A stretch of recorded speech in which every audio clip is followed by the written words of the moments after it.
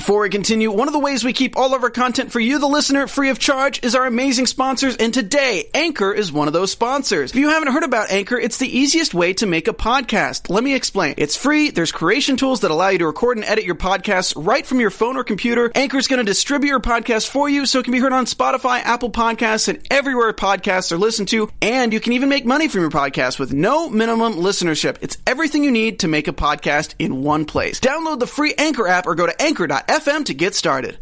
You're tuning in to the online broadcast network, AfterBuzz TV. Over 20 million weekly downloads in over 150 countries, and your number one source for after-show entertainment.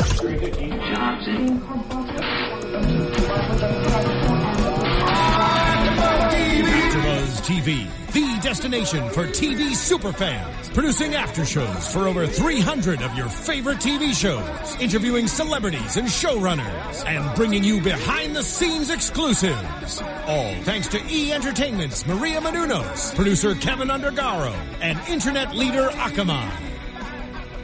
Now, let the buzz begin!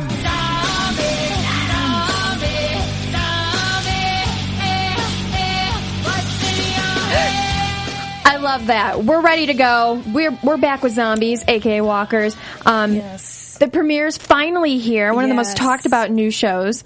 Welcome to AfterBuzz TV's Fear the Walking Dead. I'm Kristen Carroll, and with me today... Hi, guys. I am Ashley Chapman. So excited about this show. You guys can tweet at me, comments, questions at Twitter, Ashley Chapman, Ashley_Chapman. Excuse me, my Twitter. And we're going to try to keep up with that a little bit as much as possible. Yeah. And our two other co-hosts who will be joining us next week are Megan Salinas and Ben Bateman. And, of course, we have... behind the curtain the is... I wouldn't have time to do this show this whole season, so I had to drop out and give the panel to somebody else. But guys, I'm so excited. If I get to watch it every week, I'm going to talk to you. It's Stephen Lemieux in the booth. Good to see you guys. Tweet at me. I'm in the chat right now. If you have comments, just let me know. Great. So let's just dive right into it. Yes. We have seen so many small little teases, and now we finally get to see the whole hour-and-a-half show, which I thought was a surprise. I didn't know it was going to be an hour and a half. Yeah. And it opens. We have Nick, who's kind of, I feel like, the main guy we're watching out of even everybody in this entire family. Yeah. It's a whole different dynamic, and he's a druggie. He's in his in the church, and he wakes up, and all of a sudden he's looking for his, we don't know if she's girlfriend, but we'll say lady friend. Yeah, friend. Gloria. And he comes across her. She's eating somebody. Yeah. Good morning. How did you feel with that? Because Walking Dead is there's going to be a lot of comparisons, you guys. And hopefully you have watched Walking Dead before you've seen Fear the Walking Dead. If not, actually, it might be more fun as well. I agree. I like the series so far, even though we're just getting into the first episode. One of the things that I feel is kind of a downside for us as an audience is because we have seen The Walking Dead, and this is the prequel to it, we sort of know a lot more about what's going to happen and about the show than the characters do.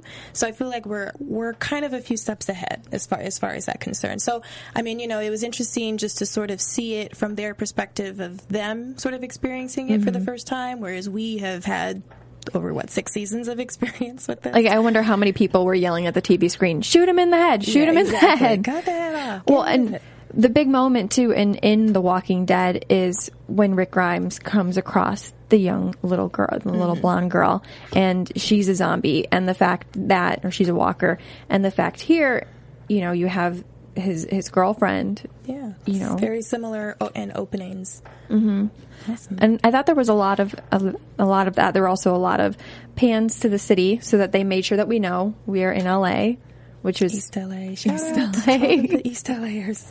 But how did that take?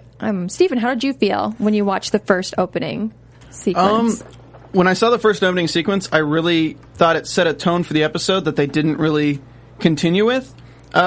For instance, it just kind of felt very fast-paced when you see the opening, and then the episode gets into it, and it's very slow-paced, very slow build. That a lot of the complaints I've seen in the chat roll so far are that it is very slow, but I have to say, we're doing a prequel.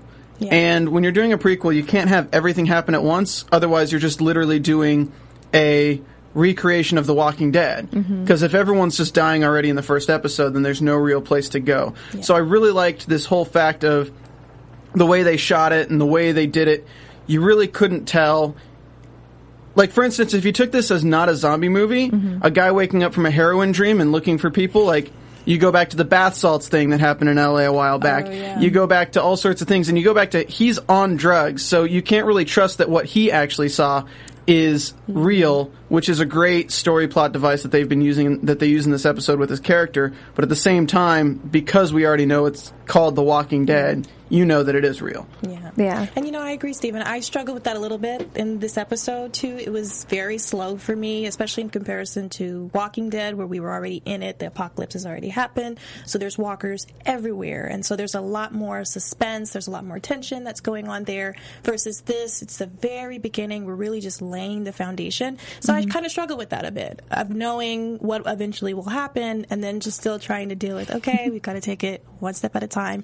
And it's over the course of 6 episodes too, so I feel like we're going to get more and more into it, and there's going to be, I'm sure, some elements of surprise within the upcoming episodes. But we do need to sort of pace ourselves, and we have to kind of remind ourselves of that as we go through the series. Absolutely. And I think a lot of origin stories start out a little bit slow. And, we're only in an hour and a half compared to if you were doing an origin story for a movie. Or I think of Agents of S.H.I.E.L.D., the first half of season 1 was incredibly slow. And then it picked up. And it'll be interesting to see how this one is. I'm still very much intrigued with everything that happened. But so let's go back to Nick. So he runs out. He gets hit by a car. He's raging like a lunatic. Everybody's going, okay, what is going on with this guy? And he ends up in the hospital. And we have, we meet briefly Travis and Madison. And the rest of Madison's family. Alicia. And she comes in there as well. And just so you guys know who are listening, we're going to be breaking this up by character a little bit. And to follow up with Nick, all of a sudden now he's not talking about what happened as much. He's calmed down. He's definitely doubting himself. Of course. Did he see what he saw? Was it the drugs? And at one point I like the moment he had with Travis when he was talking about it. And he's like, I had to have seen this, otherwise I'm insane. This had to have happened that way. And he really is, he's stuck in this hospital as well. And I think there is a part of him that, even though he has disappointed his family, he still doesn't want to keep doing that. Yeah. And I think when he's there and he stays there at the beginning, he's really thinking, maybe I need to clean up my life. And he tells his sister that, and you can tell that she's not really falling for it as much. Right. But you called it a little bit, I'm fast forwarding a little bit with some of these moments, but you called it while we were watching that when he asked, when the nurse came in to take him to go to the bathroom, right, that he was going to run out. I know. But I feel like it was a very interesting choice to make Nick the first person who sort of sees, or not the first person, because Tobias, he's sort of had a little bit of suspicion there as well. But I think that it was a very interesting choice for them to make Nick the one who is the junkie, the one who is very unreliable as far as what he sees. And so I like the, we're starting off with him. He seems like a very broken, very scared kid, but he ultimately is the one who, he saves, not to jump too far ahead, but, he's the one who kind of jumps in and sort of saves the day at the end. So, and he's the one who sort of is opening people's eyes to the fact that there's something strange going on. So I liked just, sort of seeing and following Nick and his story. But even though he seems like a very broken character, very unreliable character, I don't know, there was just a certain sense, I get a certain sense that he's going to be a very strong character in the coming episodes, or he's just going to develop a really great sense of strength, from his past and from the fact that he had to deal with drug issues and all of that. So one of the things that they really pride themselves on in the original series, Walking Dead, is that the show is not based on killing zombies. The show's based on people. Yeah, it's character-driven. In this episode, they've really set themselves up for success with a very interesting family dynamic that allows us to not have to leave that family too much. Yeah. And when you have, like, Rick and the group in The Walking Dead, where people can come in, people leave, you can't really have that same feeling in a family that's already, that they're related in, like, through marriage or whether it be by blood. But what I found really interesting was his relationship with his sister, because she's not perfect herself, and he always kind of says that. So I feel like there's a deeper connection there that might even have to do with drugs, where she could have gotten clean and he didn't, and now she's just disappointed in him or something like that. But no, I think his acting really carries the show at this moment. It does. Absolutely. He's a young Johnny Depp. Like I kept thinking, oh my God, am I watching like Johnny Depp right now? I know. Well, it's funny with the sister too, because I think we even see the fact that she's not perfect. I mean, yeah, she's obviously good in school. She's going to Berkeley and she's able to skip classes. But the fact that she's even skipping classes and she doesn't care about it, you can tell there's something, like you said, a little bit deeper that way. And I think they probably both had a similar issue, and maybe it has something to do with their father, because we haven't been introduced to him at all. We know Travis's ex-wife is alive and well. I read actually in Wikipedia that the father actually died when Nick was 13. So they speculate that his drug addiction sort of spiraled out from there. So we don't know. I mean, I'm sure we'll see in the coming episodes, especially something like this. I mean, this really kind of brings out the best, a zombie apocalypse, I mean. It kind of really brings out the best and the worst of people. So I'm sure as we go along, we'll see that relationship between Nick and Alicia sort of develop a little bit more, and we'll see her side of things. Like, how is she really dealing and how is she really coping with all of the craziness that's happening? Absolutely. I think the most interesting thing with what you're saying there is that you have to think of the timeline. And who is it in the chat who just brought this up? I'm trying to make sure I give them a shout out where they need. Mark Hare was saying, I wonder how much the first season will cover in the 30 days of Rick's coma. If we really think about it, if Rick was only in a coma for 30 days, from everything being normal to everything being completely hell happened within 30 days. Yeah. So this whole series has to take place within 1 to 2 to 3 weeks. Yeah. So it'll be really interesting to see where they end this season and where they're actually going this season, because next episode could be the same day. Yeah. The next 5 episodes could be the same day. Well, and they said to Robert Kirkman and Dave Erickson, the executive producers, were saying that it will catch up to Walking Dead. Yeah. We'll get to that timeline. We will get to the point where Rick is, back out of his coma and everything like that. So it will be interesting. And I have to imagine too, as not to get too far ahead of myself with the previews, but just to go off of that, when communication fails so quickly, everything we have now pretty much is on a computer or backed up on a database and everything. So you could see where civilization would go so quickly nowadays, because everything, not as many people go to the library and all that kind of stuff. So our technology just, if something bad happened, half of our civilization is going to be wiped out. More than that. They really played that up this episode, too, with the teacher talking about how do you make a fire? Oh, how do you do this? And then the teacher's like, I'm going to take away your phone. Like, they're very... And then the car, even, where they're like, oh, we're in the car. I don't know. But it's very interesting, too, just the differences in between, Walking Dead. Rick, he was a sheriff, so he had some sort of survival combat skills, right? And a lot of the characters in the very beginning of Walking Dead, Shane, a lot of the other characters, they sort of knew how to survive out in the wilderness. They learned a lot as they went, but they sort of had some skills, some training. Whereas these characters, I mean, these are counselors, these are teachers, these are students. They have absolutely no real experience, no training on how to deal with surviving a zombie apocalypse. So I kind of like that aspect of it too, whether or not the two stories merge together. Eventually, I'm sure they will. But just sort of seeing how this family will sort of have to learn those survival skills and how they'll have to really sort of band together and become, like the badass people that we see in Walking Dead who take zombies out, cutting the heads off, doing the kill shot, What it comes down to is in Walking Dead you have a sheriff, right? Who he's battle trained with the gun. He has those instincts and things like that. And in this series they're taking the other side of the spectrum. They're taking a drug abuser who is used to living in hovels, who's used to living day to day, basically homeless and having to rely on other things and having to rely on their own ability and creativity to actually make it another day. So I think it's really interesting how they've taken a different spectrum and they're putting him in a role where will he rise to be the leader Rick is? Yeah. Yeah, that's a great point. I like that. And speaking of leaders, we have Travis and Madison, which one of the interesting things I found about them compared to, again, with Walking Dead, is we have this couple who are very much in love. They're very much a team. You know, Walking Dead, we see people who end up coming together as a team. Now we have the team already made. They have this group, and it's such a great relationship. It seems like, I mean, every relationship always has, you know, ups and downs, but they're there for each other no matter what. And one of the big moments is when they do find out that Nick is in the hospital. They both go there.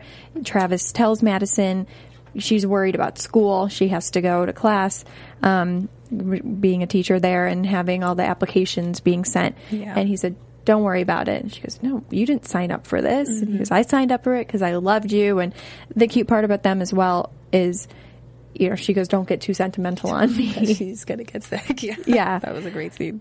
And it's really great, too, because you see the good thing about both of them and having, they're already leaders being teachers.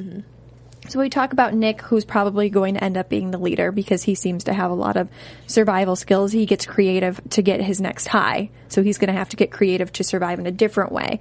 And with these two, they're already leaders, but they're not going to know what they're leading against. Yeah. What they're making people fight for. But I think they are going to be the group that is going to get everybody together. Yeah, you know, they both are really strong characters. Like, I really liked Madison because, you know, she just seemed like somebody who, like, okay, I'm going to take care of this myself. I'm not going to whine and complain too much. Like, let's just do it. Let's just get it done. And I feel like that's a great attribute to have for experiencing something like the zombie apocalypse, right? And the same with Tobias. He's in it. He's down for the cause, you know. He's Travis. Travis. Yeah, so Travis, he's down for the cause. He's there for the family. He's moved in. They're engaged at this point. So, you know, these are two families who are coming together, who are merging together. So I feel like for this series, especially for Travis and Madison, it's really going to be about protecting their family and just stepping up to the plate so that they can keep everybody in their family and their circle alive, safe, you know, which, I mean, could very much have a strain on their romantic relationship, you know, I'm sure, which we'll see. But I like that the fact that, yeah, you said they're very strong, they love each other, and there's that great family dynamic that's there already in place before we start.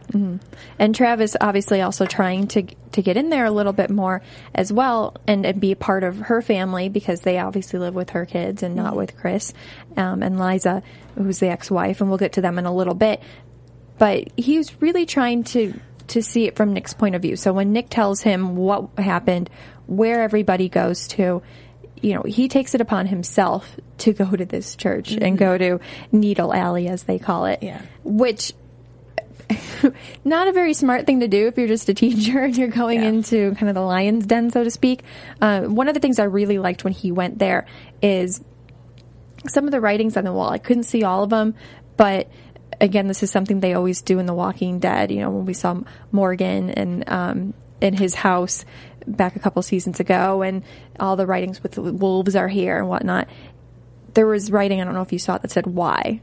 There were a few of those on the wall, and I think that's the reason all of us are tuning in as well, is to figure out why. So they really took what the audience was looking for and what these people were looking for when all of this happened. What did Stephen? What were your thoughts on him going to the church to discover, to try to find whatever Nick thought that he saw? Are we talking about Cliff Curtis, Travis as a character? Yeah, Travis as a character. The fact that he is. Do you think that at one point Madison also said, like, hey, don't try to make up for, your relationship with Chris to try to be Nick? Do you think he was doing that, or do you think he was going because he actually truly believed him or wanted to believe him? I think it's just one of those things where if somebody's telling you a story that's so believable, even though it sounds insane, you just have to know. You know, even if it wasn't to make up for his relationship with Chris, or even if it's just to humor him, it's kind of like one of those things where if somebody's to the point where they're admitting that they might be insane, and it might not be the drugs, and they might themselves be insane, like, you owe it to them, as your stepson at least, to check it out. I mean, what harm's going to come? You're going to check out a building. Like, in his mind, he's going to go look at a building. Maybe there's somebody who ate somebody's face there. But he's not thinking zombies. He's not thinking something like that. Yeah. I think that's what's going to be so hard to come to grips with in this show, is that nobody is thinking that walkers exist. Nobody is aware of the fact that these are what these things are. So they will have no idea how to cope, and we see that in the final scene, especially with the mom. But yeah, I think the main cause for his other son is that he's going to make a choice between one family or his other son, who he eventually protects.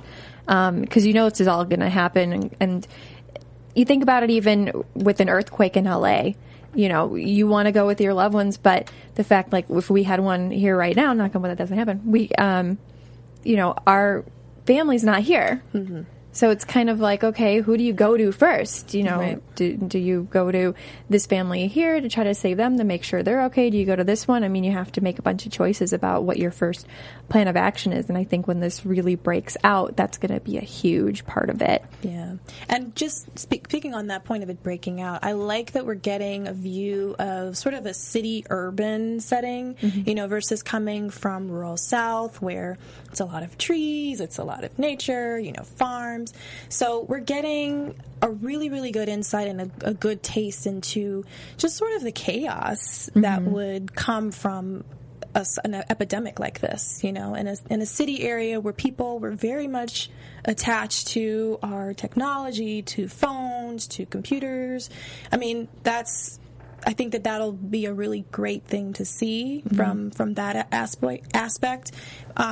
Just how everything unravels with these, seeming like very just average, normal people, and just from all these different perspectives and viewpoints of people who just have, like you said, no idea what walkers are, would never have imagined in a million years that something like this would happen to us. And I think also to build on that will be interesting, because LA is so big. It's not, if you just get downtown LA, that's not even where most of the people live at down here. And you go to Georgia and Atlanta, we saw how Atlanta ended up, but it's not nearly the kind of, it's a more concentrated city than here, where it's just, the city is suburbs. You can live in LA and be an hour away from the city, and you're still part of the whole county. Yeah. So there's a lot of room for them to just move throughout East LA too. I mean, who knows where they'll eventually end up, but yeah, there's a lot of different areas. I can see a lot of different, other characters that are coming in from different parts of LA. It'd be really interesting, especially since I'm from LA, so get to see my home city. One of the other kind of cool things about this is, and I feel like I start every sentence with that now, is because of what LA is, everyone who wants to get their loved ones is going to be leaving LA. Yeah. Because we're a microcosm of people from all over the place. Yeah. So the only kind of potential thing they could have for characters from The Walking Dead is if somebody got on a plane, like, in the timeline of this episode and flew across the country and ended up trying to find their family there.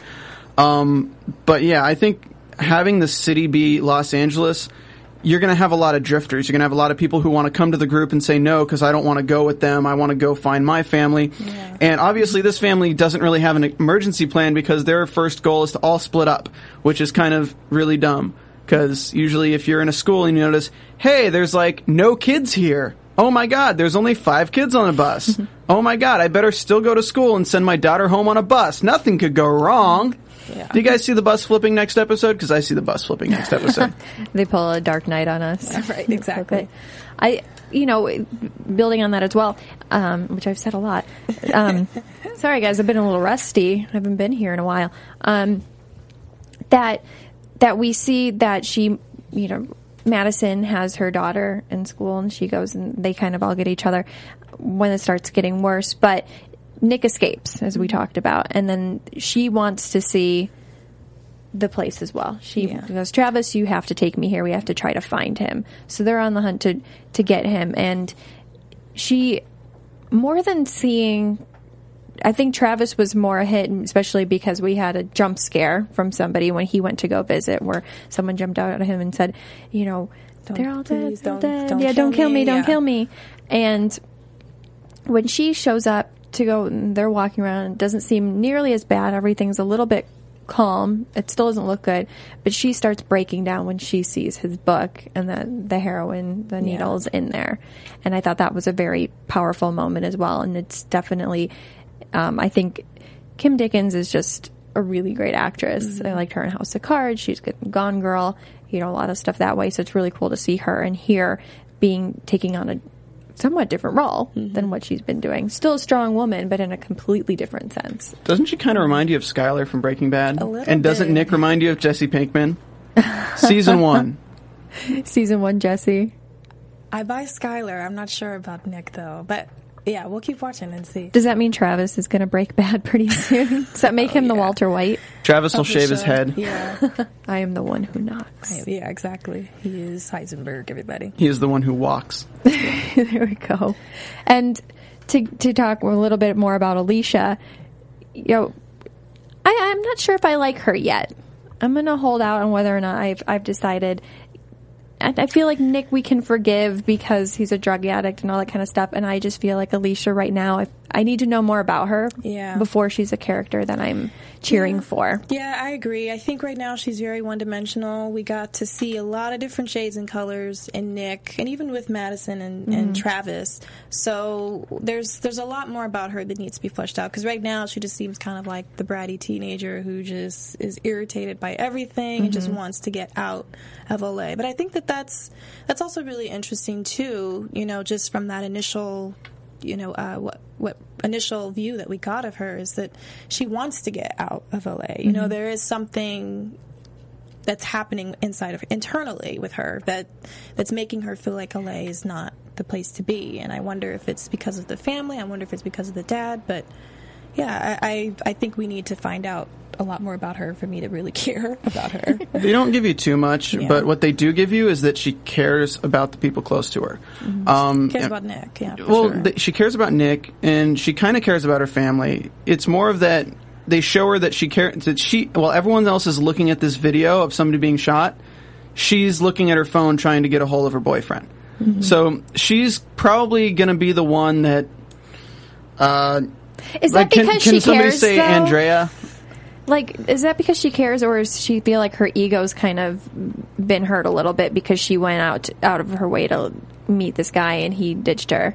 And he seemed really nice too, and that could also be another thing. But I don't know. Well, she had her things packed. She was going to leave. Yeah. So she's at a time where she was going to leave everything. So that can cause some discord with the family. But when that guy's gone, the next step is. Okay, now time to worry about the family, I guess, if she really realizes what's going on. I don't know, they don't give us too much, but I feel like she's going to be one of the driving forces to keep them together, the warrior, per se. If Nick's the warrior, she's the worrier. Warriors. Unless they kill her off really quickly. No, it actually doesn't sound like they're going to kill anybody off, any of the big characters right away. I think they're going to try to keep away from that stigma that Walking Dead has now, because you do watch and you're like, oh, I can't care for any of these people. And why went out at the Comic-Con, I went to the round tables, and that was one of the questions at our table was, I asked, I think it was Greg Nicotero, should I become attached to any of these characters, or should we all kind of just keep an eye on them? Because I feel that's going to be the hard part, is a lot of us watching are going to be skeptical, like, all right, well, you're just going to kill off Kim Dickens in the next episode, If she starts to get too sentimental, I know that's what's going to happen. And I think they're going to play around with I hope they will at least play around with our ideals of that, because we saw, Merle, all of a sudden his redemption episode, you knew by the end, okay, he's going to die, and et cetera, for a lot of them. But to play devil's advocate with that, at least for me, that will add a little bit of suspense, and that'll add a little bit of surprise to the story, because, again, there's so much about this show. We already know what's going to happen. We know that the zombie apocalypse, it's going to go down roughly within, 3 to 4 weeks.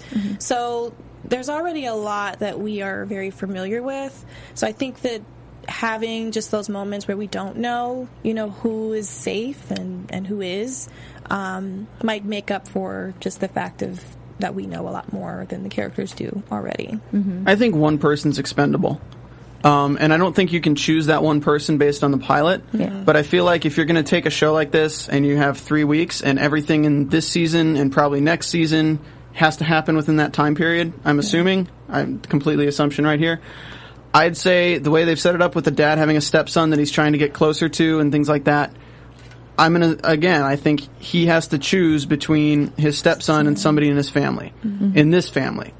And I think that's what's going to be the driving force that's kind of tearing them apart at the beginning of next season. Because they need some kind of drama within that familial unit. If they get all the way to the end of the season, everyone together surviving, and they've actually repaired those bonds, everyone's good again, and then let's say he saves his stepson over saving his wife, all of those kids are going to hate him again, and then it's next season is repairing those bonds with those kids. It's kind of, if I was to say, I'd say last episode this season, Madison is the one he chooses to let die instead of his son Chris.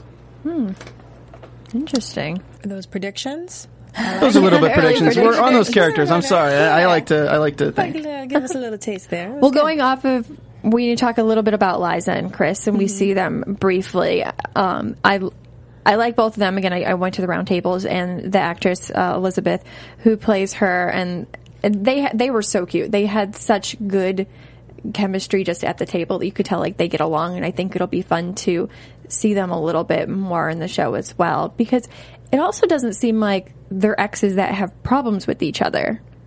Or at least problems that we haven't seen yet. I mean, something like this, I'm sure, will definitely pull up some issues between the relationship that maybe are unspoken right now. But I agree. They seem get to divorced be, for a reason. Right, Yeah. exactly. But at this point, they do seem to be pretty cordial with each other. And right now, the biggest tension that we see is just between Chris and his dad, Travis.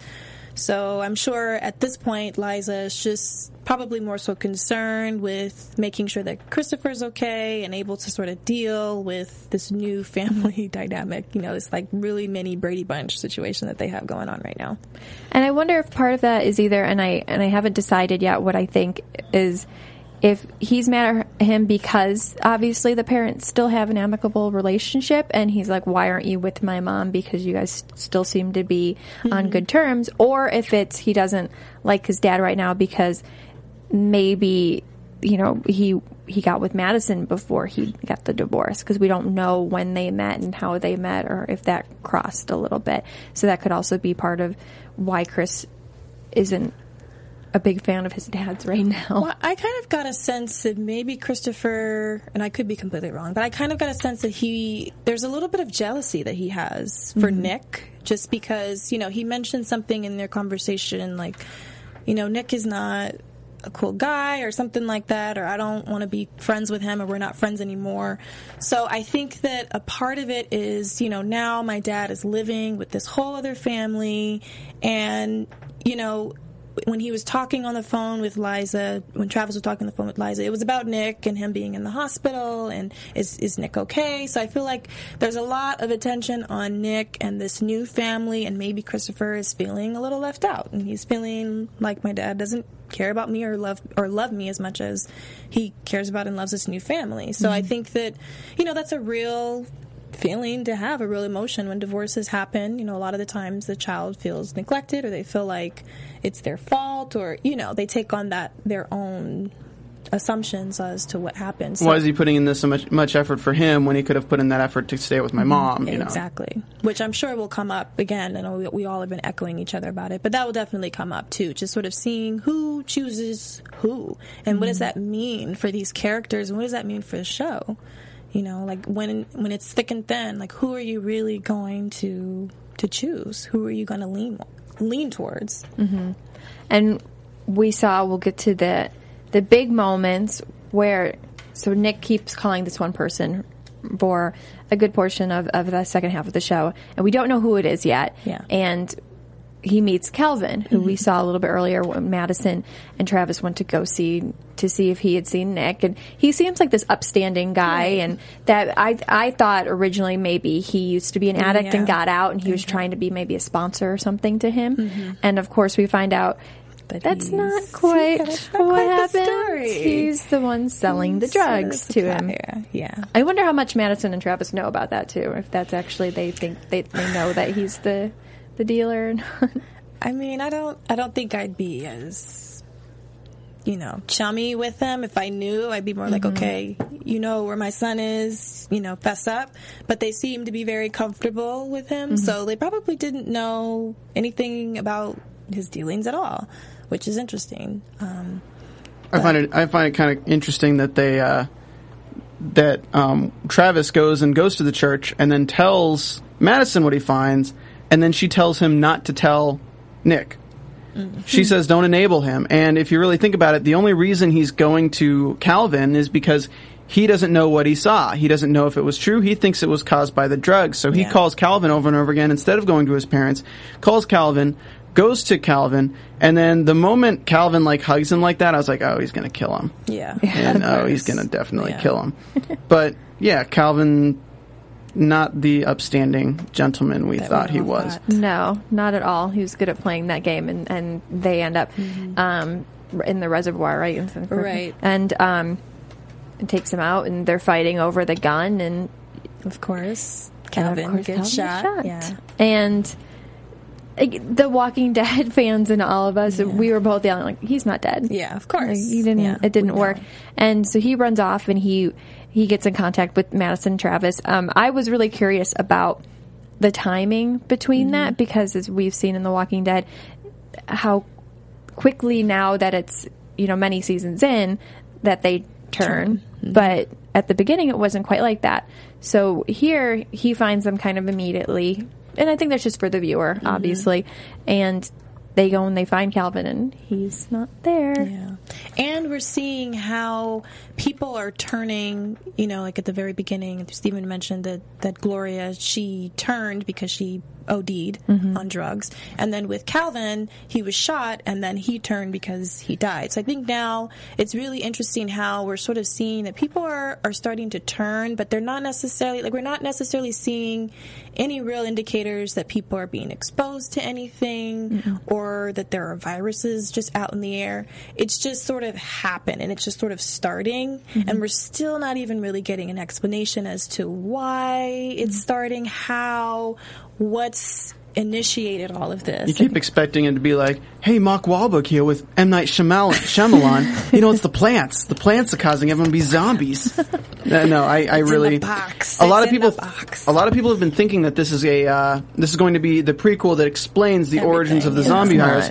It's not. It's a prequel to show how society reacts to the spread of a virus like this through the eyes of a family that is already in tumult, I guess is the word to use. So it's not going to show us why everyone's infected. That whole thing. And that has been confirmed by the EPs. Like Dave Erickson said, I read a couple of articles that really drove that point home. You're not going to know what actually caused it. You're not going to know, if it's plants or if it's drugs or rabies gone wild. You're not going to find out what that is. Well, it's what's the point? Once you know why, it becomes cliche, because no matter what they do, it's some really long, drawn-out, clever way of making everyone be infected. You're just going to be like, really? Yeah, exactly. No matter what they do, it could be the coolest thing in the world. Really? I wonder if it'll go route of kind of what the strain's doing right now, and I know you do. You're more of an expert than I am on the strains. I really felt like this season will be similar. Yeah, if we're actually going to see how they're going to try to stop, this virus, let's call it, and we'll learn more about it just based off of the science of that rather than how it originally started. Which I'll admit, I was a little disappointed to find out that we weren't going to find out the origin of it. But, I think going off of Stephen's note, I do think it doesn't really matter how it started. What matters is that now we're in this world where we have to deal with this. And it's in all of us. So, say your prayers before you go to sleep at night. Hope you wake up in the morning. And it's just now everybody having to just come to terms with the fact that we have it. And now the biggest, most important thing is, how are we going to cure it? How are we going to get rid of it? Is there a way to cure it? Can we get rid of it? Or is this just going to be a continuing thing of just trying to beat time? And right now, we do know that there's only 5 states that have this problem, because based on Tobias. Tobias, and I kind of skipped over that a little bit. But when he has a meeting with Madison, and of course we're all like, trust this kid. Yeah. He knows what he's talking about. Trust the kid with the knife. Trust the kid with the knife in the pocket. That he's kind of looking more into this, and we see him when he gets on the bus at the end looking at Madison, and this look in his eye like, you basically are sending us all to our deaths. Well, a lot of people hate him. A lot of the people didn't like him, and I'm like, or they didn't. No, sorry, not him. A lot of people didn't like the character of Madison for not believing him. And I'm just like, you can't really trust a really weird high schooler who obviously always has problems if this isn't the first time the principal's grabbed him aside when he's coming through the thing. When he has a knife and he's telling you it's some ridiculous theory. Like, you can't trust a kid who says that. He may be right 1 out of 100 times, but I mean, you can't blame her for not wanting to trust a kid who brings a knife to school. And she said that he plays a lot of online games too. So there's, you can't say that. Don't say that. I play a lot of online games too. I'm just saying, imaginations of people who play online games. Sometimes, we get a little carried away. I love online games. I play them too, but and he said obviously he has a lot of problems. The fact that she knew to check his pockets immediately and knew it was going to be something bad really does say that, obviously she touches on that he had problems with Dominic in his class. And did he try to do something, not necessarily to him, but to another student who was also he probably got bullied, honestly, big time bullied. And did he try to protect himself at some point earlier on? I think I keep saying it. it's your saying. It is interesting. Take a shot every time Steven says. I don't think we're going to have the family all together the entire season. I don't think they're going to get together next episode. I think we're going to get separation storylines because I feel like the school bus within itself could be one storyline where maybe Tobias shines and saves the daughter. And then you have Nick and the parents, and then you have the other son or wherever he is. Everyone's going to have their seclusion storyline before they can actually get out and meet up with somebody. And then the other thing is, how are they going to find out where to meet up with people with all this going on? Yeah. So it's going to be really interesting to see how the characters react to these situations. Yeah. But I do think Tobias and what's-her-face, the daughter? Alicia. I think Tobias and Alicia are going to be the friend zone duo coming up in the season. That'll be interesting because the actor has not been at many of the press events that they've had. It's been, it's been more of Madison and Travis and their kids and the ex-wife, and we'll meet. I don't know whose father it's going to end up being, if it's going to be Travis's or Liza's, but those are the only people that they've had doing the circuit. So I find that they might, at least for this season, may stick them all together, and that's all we're going to see, and probably testing the waters. It's only 6 episodes. Yeah. So I don't think they'll add a whole lot of new characters, except for maybe the ones that come in, the military people or whatnot, and we might see more people like Calvin or maybe Matt's family, hopefully, and find out what happened with him. But let's get to So they're all together. They find Calvin. We were talking about that. And they get in the car to leave because he's not there. And all of a sudden, here comes Calvin. He is there. That's got to be kind of fun for Greg Nicotero because it's doing walkers in a whole different way. This is the very beginning. They're not...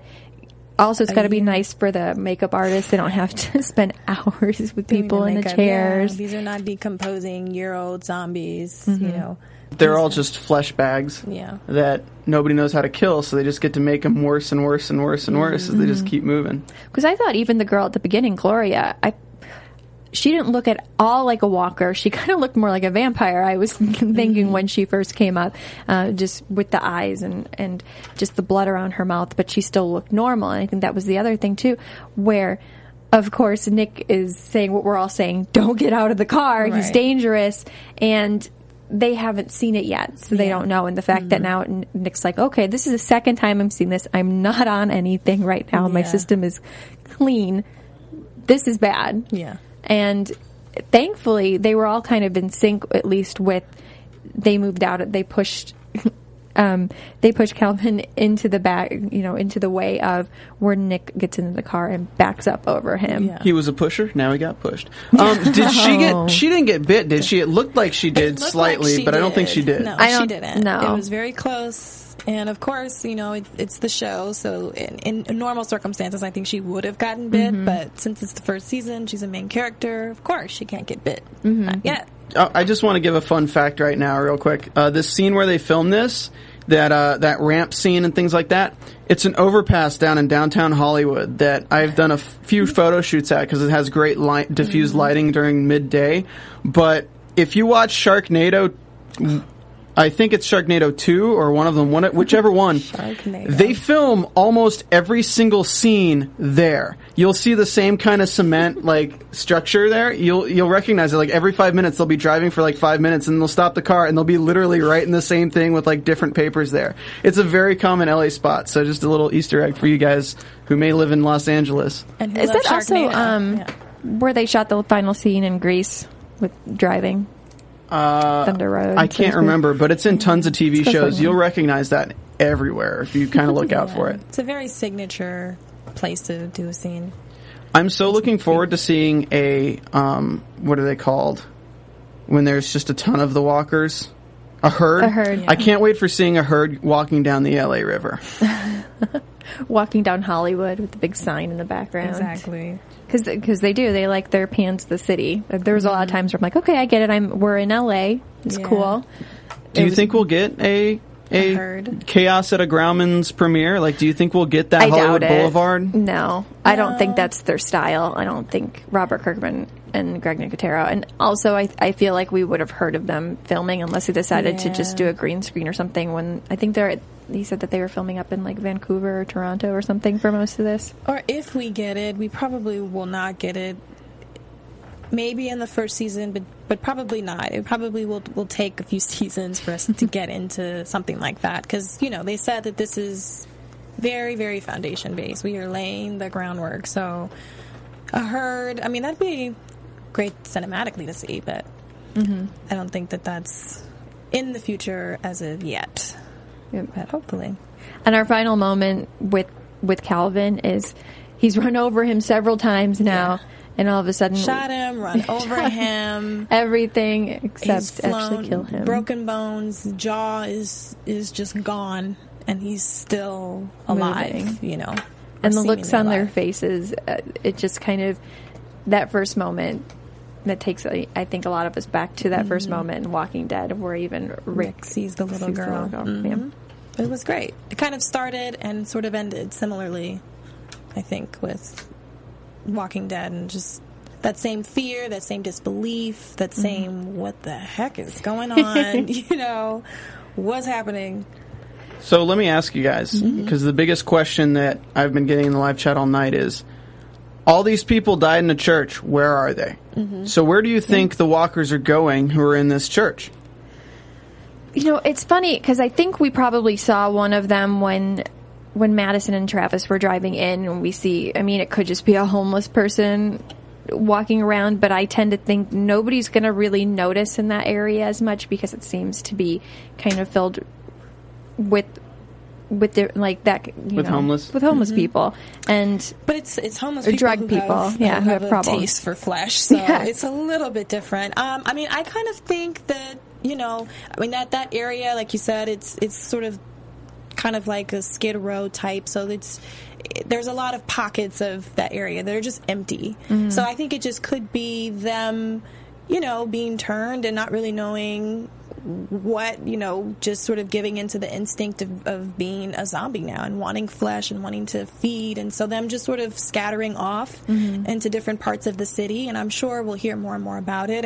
It could have been the guy who was on the freeway who we saw, with the cops and the ambulance, like he could have been bit or even from that church. So, I think right now they're all sort of scattering off.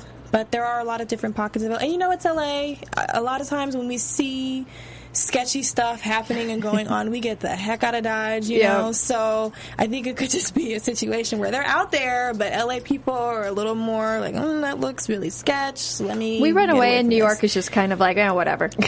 I think we're the bigger cities, like you said, we're kind of used to, okay, well, that's Hollywood for you. Like, whatever's going on. Who knows? People could be even thinking, I wonder if they'll play this pun and be like, they're just filming a movie. Exactly. I think they're going to go back to the church next episode. Again? I think if you think about it, they didn't explain where the people are. They didn't explain where the walkers went.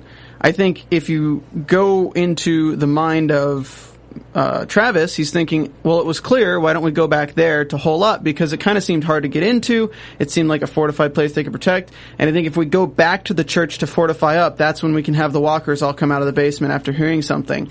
And that gives us a kind of a fight scene, or more of like the satiate people's bloodlust when watching this show. You know what? I actually don't think they'll do too much of that, and their only reason is because seeing the previews and stuff where it seems like the military is going to get involved with it, and there's going to be a lot of restrictions in the communications and whatnot. So I do think they'll go back at some point, but I don't know if it'll be to have all the walkers come out of the basement or something. I feel like the show is trying to kind of differentiate themselves slightly from Walking Dead, and really create their own ideals. That's also why I'll find it hard to believe if they do kill somebody really big off in the first 6 episodes. Maybe one, but I don't think it'll be more than that, only to create a difference. I mean, I guess I just kind of took the whole thing with the walkers at the church is, this is really starting now. Mm-hmm. We have walkers that maybe some have escaped, maybe they're still there, but, I mean, people have been going back in and out, back and forth in that church, so there has to be at some point where the walkers see, okay, there's an out of here, and maybe there's people outside that I can feed on. So I think it's just to sort of set up the stage. Okay, now the walkers are, people are starting to turn. There are walkers who are now turning other people into zombies. So this is really setting up the stage for this to be the beginning of what's going to come. It's just helping to further set the stage. We had a containment, I guess, of walkers. Maybe now they're starting to get out more, and now a lot more people are starting to get infected. So I just ultimately think it's just helping to set the stage even more for what's to come. Well, they do, especially with the hospital. When the woman's really freaked out when she says, we had this person go code blue, and then we had another one on the second floor. Yep. So apparently they have their hands full, and all it takes is one doctor to get bitten. Again, these people don't know the symptoms. They don't know anything. So they're going to let them turn. They're going to get that fever, and they're going to try to treat them. More people are going to get bitten, and then the hospital's taken down. So much that one big building like a hospital can get taken down so quickly by just one guy on an old room and 2 people dying at the same time, because everyone's infected, as we know from the show, that everyone can turn. And you know where people can turn? They can turn to iTunes, and they can go to iTunes and search AfterBuzz Fear the Walking Dead, and you can leave us a 5-star review and give us a comment. Write a comment. Say who you think's going to die. Say your predictions. Say what you think's going to happen in the show. Ask us questions. Ask us anything you want on iTunes, and we will give you a shout-out on the show as well as read your review live. So go ahead and go to iTunes again, AfterBuzz TV, Fear the Walking Dead, and hit that 5-star, leave us a review. And I'll give some shout-outs to people in the chat really quick, because we got about 65 people in here right now. KJA4157, Rob P8287, what's all the 7s? Hamto, GBNF, Sylvia Love, Mark Hare, really? Alright, Cassandra Cram, John Terrius Haywood, and Patrick Wasoba, and Daquan Jenkins has been here from the beginning. So shout out to all you guys. Shout out for the chat. And you guys can also follow us on the hashtag ABTTVFear. ABTVFear. And definitely leave comments. Like Stephen was saying, do it on iTunes. We love to hear from you guys. The more, we do this for free. We do this because we like coming in and we like talking about the show. We like interacting with you guys especially. And I always love to read the YouTube comments. I'm forever responding to people. I've had people on Twitter also tweet me stuff and talk to them about that. And hopefully we're kind of like watching with you guys. I always like to think about that is why watch your favorite show by yourself when you can watch it with us. And if you want us to get guests and things like that, keep sharing the link. Send it to us. Retweet us when we tweet it out. Share it with all your friends. Tell them, because honestly, it's Hollywood. This is Hollywood. The show's Hollywood. People look at views on videos. People look at all sorts of stuff when it comes to getting them in here. And we're working on a few right now, but you can do your part to help. We want you. We are hoping to get 2 very soon. So shout out to Chris Hawkins. He asked for one. Shout out, Chris. So let's get to predictions. Let me hit that button. And now, your AfterBuzz TV. Predictions. All right, Ashley, what are you thinking? It's just so, for this being the first show, it's so really many hard ways. It's really hard to just pick one specific thing. Well, for the family, for sure, I kind of actually hope that we'll sort of see more of what Travis's relationship with Liza and Christopher are, as these things start to happen. And I really want to see more of them sort of come together a little bit as a family and just sort of see how that whole thing happens. But, for sure, we saw in the trailer that there's going to be an incident with the bus situation. So I'm pretty sure people are going to die. They're going to turn. Mm-hmm. So we're going to sort of see just how these young people, especially Tobias, if he makes it, and Alicia sort of deal with having the bus turn and maybe people turning. And then just overall with the series, I really think that this is going to be, well, definitely it's a very character-driven show. With the lack of walkers, we're going to get into a lot of just seeing how people's characters sort of develop and their arc and how they sort of gain a sense of strength. And I think with The Walking Dead, we get that sense a lot too. So I'm just really interested to see how these seemingly normal people are really going to sort of turn into and sort of step into these roles where they have to be strong, kind of fearless, and just sort of make it through alive, hopefully. Fingers crossed for everybody. Steven? Everyone in the chat saying Nick's gonna die, and he's not gonna die, guys. I'm sorry. I just as much as you want. As much as you want him to die. Like, he's the one character that I feel is carrying the show at the moment. Right, and I know it's one episode in, but I mean, okay, my prediction is we're gonna have the characters semi-secluded. We're gonna finally get them back together through them helping each other and kind of building this family dynamic that really kind of is strong in the end. And in episode 6, we get an Andrea sister dying kind of scene between Nick holding his mother, who's dying because Travis saved Chris instead of her. That's what I see happening. So morbid. I tend to think, I agree with you in terms of Travis, when you were saying earlier he's going to have to choose between the families. I think it's going to be more of the route where we see Chris trying to get on his phone. It's not working. I feel like Travis isn't going to be able to get a hold of Chris. And I feel like Alicia's going to run off to try to get Matt. So then that's going to leave Madison with Travis together. And Travis is going to be like, I need to find my son. And she's going to be, I need to find my daughter. And I think that's going to cause a little bit of problems with them to, okay, who do they go to first? Or do they end up splitting up? What's more of the important part is for them to stay as a team or for them to split up, or what kind of, how that hurts their relationship. Or maybe we get Harrison Ford. Give me back my family. Yes. Give me back. That would be interesting at the end if the daughter found Matt actually and he wasn't a walker and she actually decided to go separate ways from the family. If she left her family in the end to go with him, and her reason is, I may be 16 or whatever she is, but this is the apocalypse. Like, you can't control me. I'm kind of predicting that Matt is not going to make it. I think that he didn't answer her because he got turned into a walker. So they already killed Calvin, though. And then they're going to kill the principal. They're going to kill the principal. They kind of hinted at that, right? Yeah, they've been hinting at it. He was only renewed for one episode, so he's not going to be in the rest of season 1.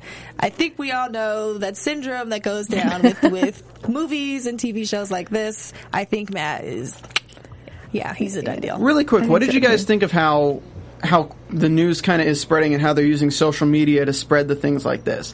Because if you look at that video, I mean, it's kind of cool how something like that could be sent to so many different people and people still not believe it. And it really says a lot about our society, doesn't it? Mm-hmm. And it's kind of like we were all lambs to the slaughter because even with all the warning signs, we didn't believe it. Well, and I don't want to get too deep on this, but it did remind me, we see a lot of videos nowadays with police brutality. So it's kind of, okay, is that what was going on here? Is that kind of, I mean, there's just a lot of things that way that we see in the fact that if that is real or fake, and that we can't tell the difference nowadays either with special effects. Yeah, and, I kind of took it as that. I think that we're just so up to date with special effects, and it's very easy to fake a video and make it appear real. So I think that, we're just sort of in that age of where, you really need the whole world telling you, no, this is real, for you to believe that it's real. But it does say a lot about who we are as a society, seeing it up close and really having like a first up close preview of it. And for us to not to click with us, I think that does say a lot about. And it also says a lot about who we are, the fact that we can now get these images, these videos so quickly, and it spreads and goes viral, and we just have more access to it. And there's so many too where you hear like, oh, this happened, and then all of a sudden it was a Jimmy Kimmel skit. Exactly. Yep. So do you think the family's going to be more offensive or defensive this season? As far as with the As far as, are they going to be doing a lot more hiding, or are they going to actually attack them? Hiding. Hiding for sure. I think that they're probably going to have to meet other people who are a little bit more defensive first to sort of learn those skills. Again, because I don't think they really have them yet. So I think we're going to have to see them learn those skills as they go along. Obviously, there has to be some tension, so we are going to have to see them interact with walkers in some way.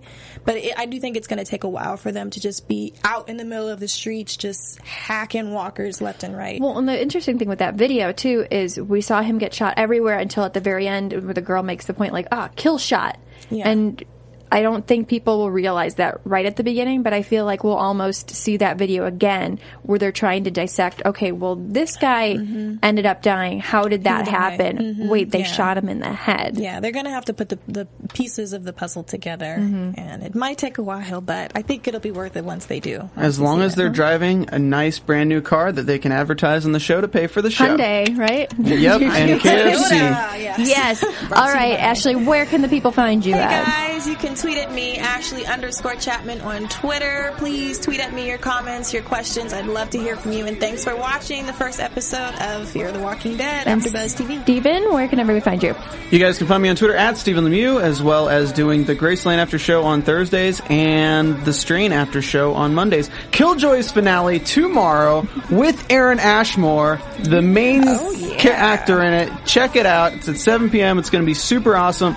And go ahead and check out all our other networks, Popcorn Talk Network and Black Hollywood Live and all that jazz. Kristen? And speaking of Popcorn Talk, you can find me on there as well. I do a bunch of the premieres and junkets. You can follow me on Twitter and now Instagram. The same thing, Kristen Carroll 13. They're both on those. So shoot off us some comments and we'll be sure to answer them and read them and everything like that. So welcome to Fear the Walking Dead After Show. We'll see you guys next week. Thanks, Bye. guys. Good night. From executive producers Maria Menounos, Kevin Undergaro, Phil Svitek, and the entire AfterBuzz TV staff, we would like to thank you for listening to the AfterBuzz TV network. To watch or listen to other after shows and post comments or questions, be sure to visit AfterBuzzTV.com. I'm Sir Richard Wentworth, and this has been a presentation of AfterBuzz TV. Buzz you later. The views expressed herein are those of the hosts only and do not necessarily reflect the views of AfterBuzz TV or its owners or principals.